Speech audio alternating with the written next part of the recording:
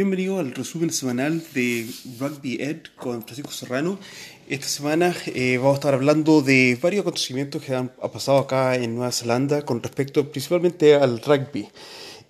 Vamos a comenzar con los asuntos más pequeños, por decirlo de alguna manera. El primero es que hoy día sábado se celebró el 31 aniversario del Galaxy Touch Tournament, que se juega todos los años en esta época acá en Auckland. Galaxy, uno de los clubes más tradicionales de touch rugby, que tiene sede a través de todo el mundo. Y en diciembre, generalmente todos los equipos provinciales de la isla norte de Nueva Zelanda juegan el torneo de Galaxy, que fue su fundador es Mr. Touch, Peter Walters. Muy buenos jugadores, muy buenos equipos. Participan en este torneo que fue hoy día sábado y ya los equipos empiezan a ver cómo van a estar preparados para llegar a los nacionales y a las competencias regionales dependiendo las categorías.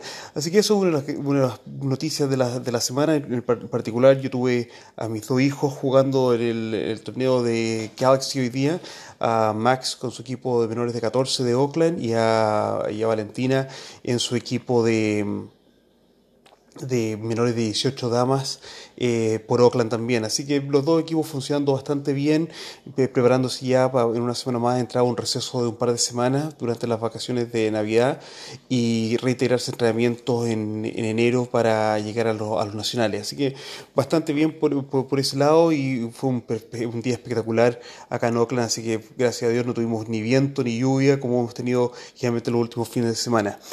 Por otra parte, simultáneamente a no más de 10 minutos de distancia en el parque de Lloyd's Elsmore en Pakuranga, se jugó este fin de semana, partió ayer en la noche y terminó hoy día, el World School Sevens Tournament. Este es un torneo de colegios secundarios con jugadores que vienen de diferentes partes del mundo. Hay equipos de Canadá, de Japón, por supuesto de las islas como Tonga, Samoa, Fiji, que participaban en este torneo de rugby secundario de Sevens, con equipos de Australia y por supuesto el equipo de Nueva Zelanda, que es el Condor Sevens Team, que es la selección de los mejores jugadores que jugaron la semana pasada, perdón, hace 2 semanas atrás, el Condor Sevens, que es como el campeonato nacional de secundarias de Nueva Zelanda.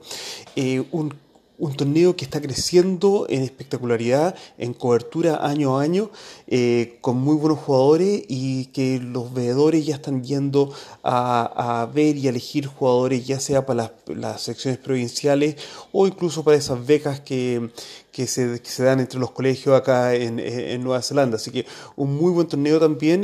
Un conocido de ustedes, Cam Delana, que es nuestro entrenador que fue a Chile en noviembre, estuvo entrenando al equipo de Fiji Sevens, New Zealand Fiji Sevens, y bueno, tuvieron la gran suerte de llegar a la final.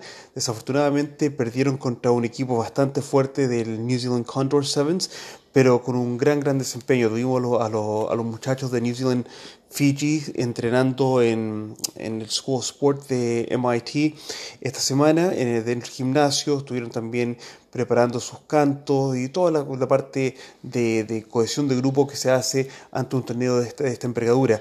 Así que unas felicitaciones muy grandes para Camps, ustedes lo recordarán, y porque es un acontecimiento bastante grande de llegar a la final del World School Sevens, que se celebra todos los años acá en diciembre, luego del Condor Sevens, que es el campeonato nacional de touch secundario. Así que un gran acontecimiento. Ojalá en el futuro cercano podamos contar con algún equipo de secundarias, selección de secundarias de chilenos o de representantes sudamericanos en este torneo, como lo hay también de Japón, Canadá y Estados Unidos, Australia, que vienen a participar acá. Así que esas son las noticias de los torneos que han estado sucediendo este fin de semana acá en Nueva Zelanda, los principales torneos de rugby y de touch rugby. Simultáneamente también en la ciudad de Tauranga están el National Sevens, que es todas las provincias de rugby de Nueva Zelanda tienen su torneo nacional de Sevens, que está ocurriendo en este momento sábado y domingo en Tauranga, en el cual vamos a saber los resultados ya mañana de quienes se coronan campeones de Nueva Zelanda en tanto hombres como mujeres.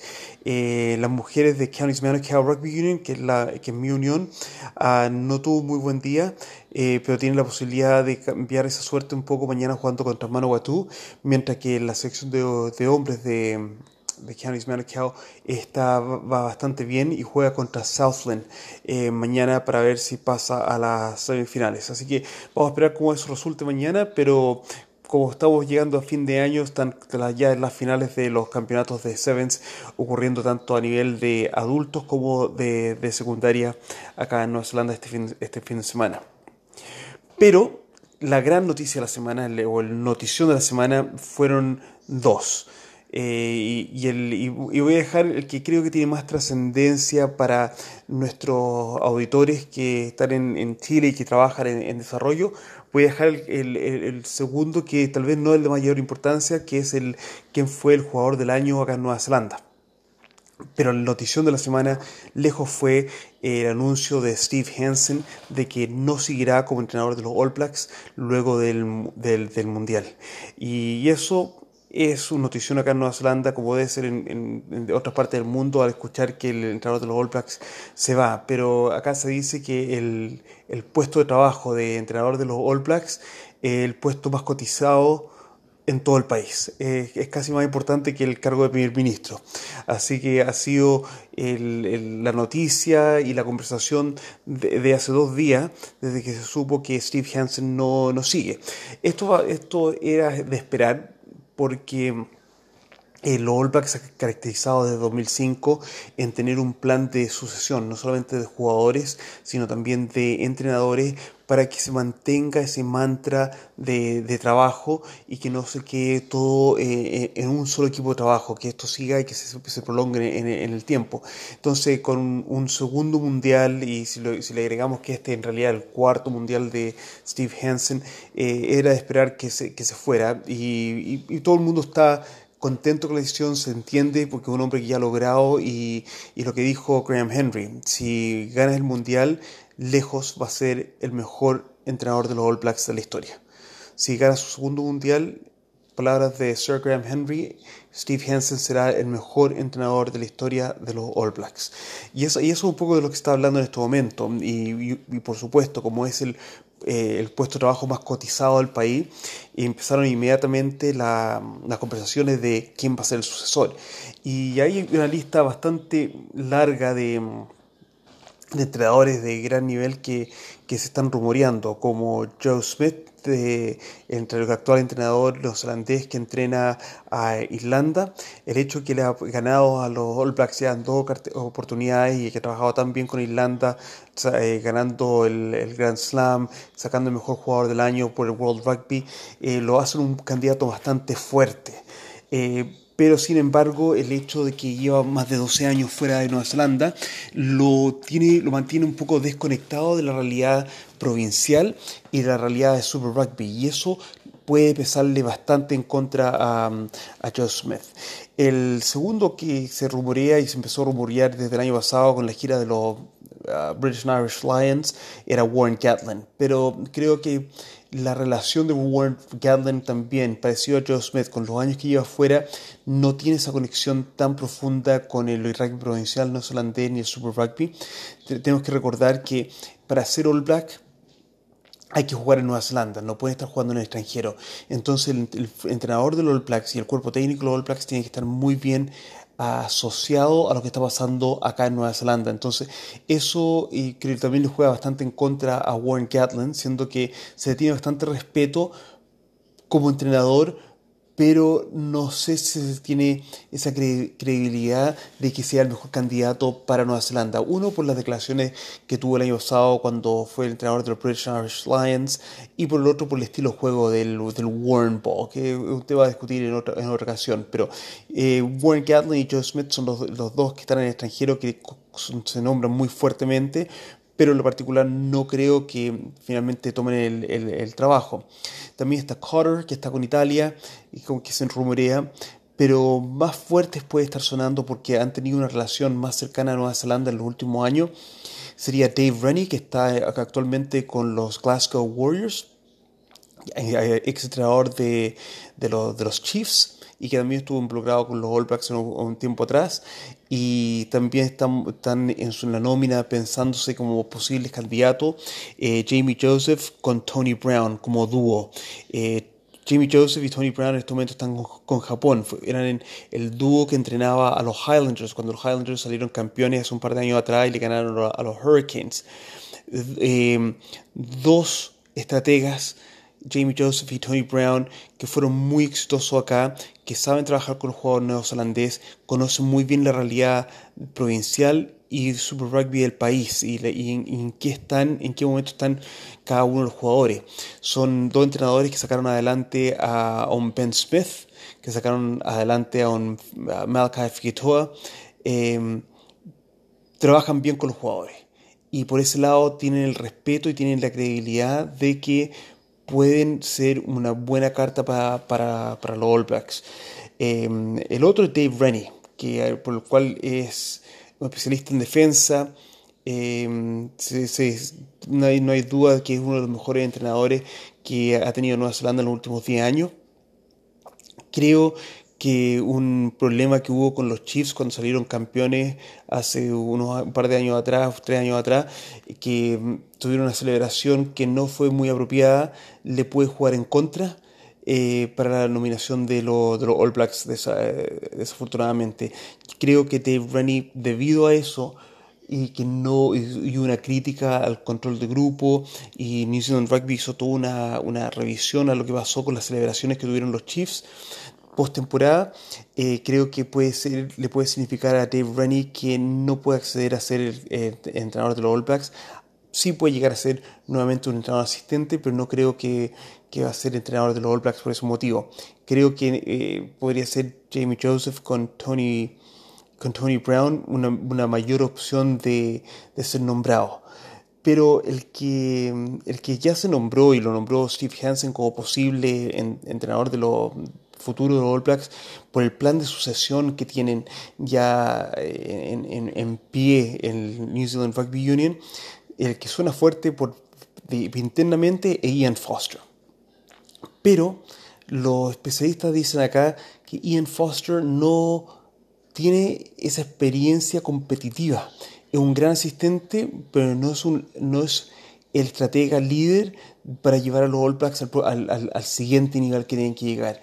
Y es por eso que como se está habla muy fuerte acá de que tiene que ser un jugador, un entrenador que está en conocimiento de la realidad neozelandesa y que venga desde adentro. El candidato que suena más fuerte y que no nos extrañaría que sea nombrado el futuro entrenador de los All Blacks va a ser Scott Robertson. Scott Robertson ha tomado a la sub-20, por lo tanto ha sido parte del NZRU en los últimos 3-4 años. Ha salido campeón con la provincia de Canterbury. Luego tomó este año por primer año a los Crusaders, salió campeón con los Crusaders. Es un hombre que sabe ganar. Tiene un pasado de All Black también. Ya está trabajando con el NZRU, tiene un conocimiento específico de los jugadores en Nueva Zelanda y más encima se expresó hoy día de que si a él lo llamaran para el cargo lo aceptaría feliz.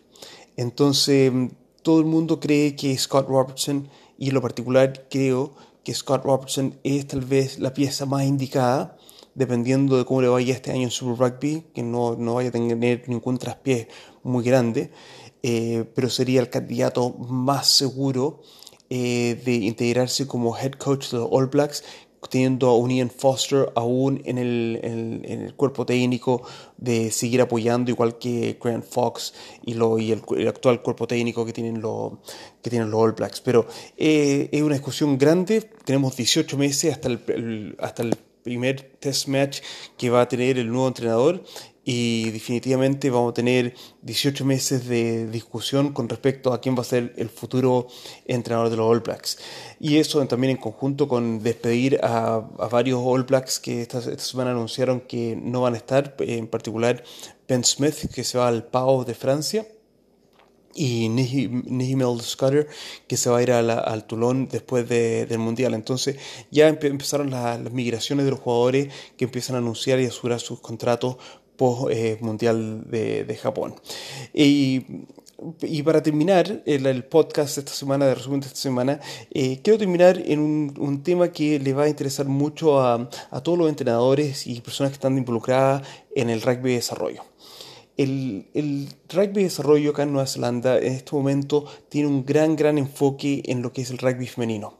El rugby femenino neozelandés ya es conocido y ya tiene grandes logros y triunfos internacionales.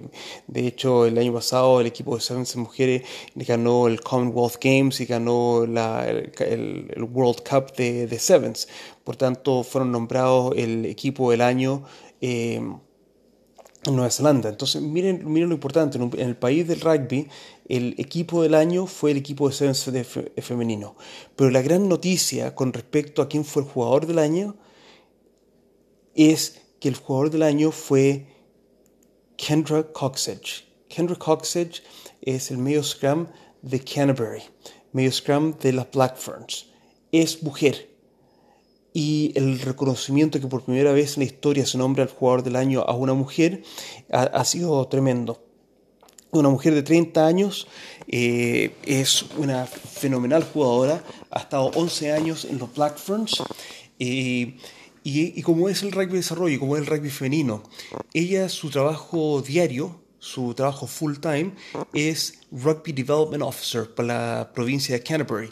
Es la persona de que va a los colegios, va a los clubes y ayuda a desarrollar el rugby en la provincia. Ese es su trabajo, de 9 a 5. Sobre eso juega rugby profesional y es el mejor jugador de Nueva Zelanda el 2018. Es algo importante a notar de que en el rugby de desarrollo el jugador profesional tiene su trabajo también. Lo que lo hace profesional es cómo enfrenta el deporte y cómo sobrepasa todas las expectativas en cómo se desempeña. Y eso ha sido el caso de Kendra Cocksedge, que salió campeona este año con Canterbury, ganar los test matches con las Black Ferns, pero a pesar de todos los logros y los triunfos, no todo ha sido color de oro. De hecho, uno de los momentos más difíciles de su carrera fue cuando la botaron del equipo de Sevens. Y en ese momento tuvo que concentrarse y dedicarse, quiero ser solamente Black Fern, en el 15 de mujeres. Y en ese lugar se ha consolidado y es la 9 indiscutible. Se compara a Kendra con Dan Carter en su calidad de jugadora, y lo que dice la prensa especializada en este momento en Nueva Zelanda, de que definitivamente por el conocimiento de juego y cómo implementa su juego y cómo conduce el equipo, este año es lejos la mejor jugadora y el mejor jugador de Nueva Zelanda, Kendra Cocksedge. Entonces es una noticia tremenda, y también un poco para que ustedes, nuestros auditores que están fuera de Nueva Zelanda, vean de que la importancia que está tomando el rugby femenino, y que con las comparaciones tales, la mujer puede ser la mejor jugador del año en un deporte que generalmente conocemos como un deporte de hombre. Bueno, con esa gran noticia de Steve Hansen y los rumores de quién va a ser el próximo entrenador de los All Blacks, y con la notición de Kendra Cocksedge, que fue la jugadora del año en Nueva Zelanda, se llevó el premio a la mejor jugador femenina, se llevó el premio a la mejor jugador provincial y definitivamente el mejor jugador del año en Nueva Zelanda. Los dejo hasta la próxima semana con el resumen de lo que pasa en rugby, en educación acá en Nueva Zelanda. Muchos saludos a todos los que empiezan allá a salir de vacaciones para Navidad y Año Nuevo, y gracias nuevamente a Beca Sports, que nos apoya en nuestra difusión en Chile. Un abrazo a todos y los veo la próxima semana. Gracias por escuchar.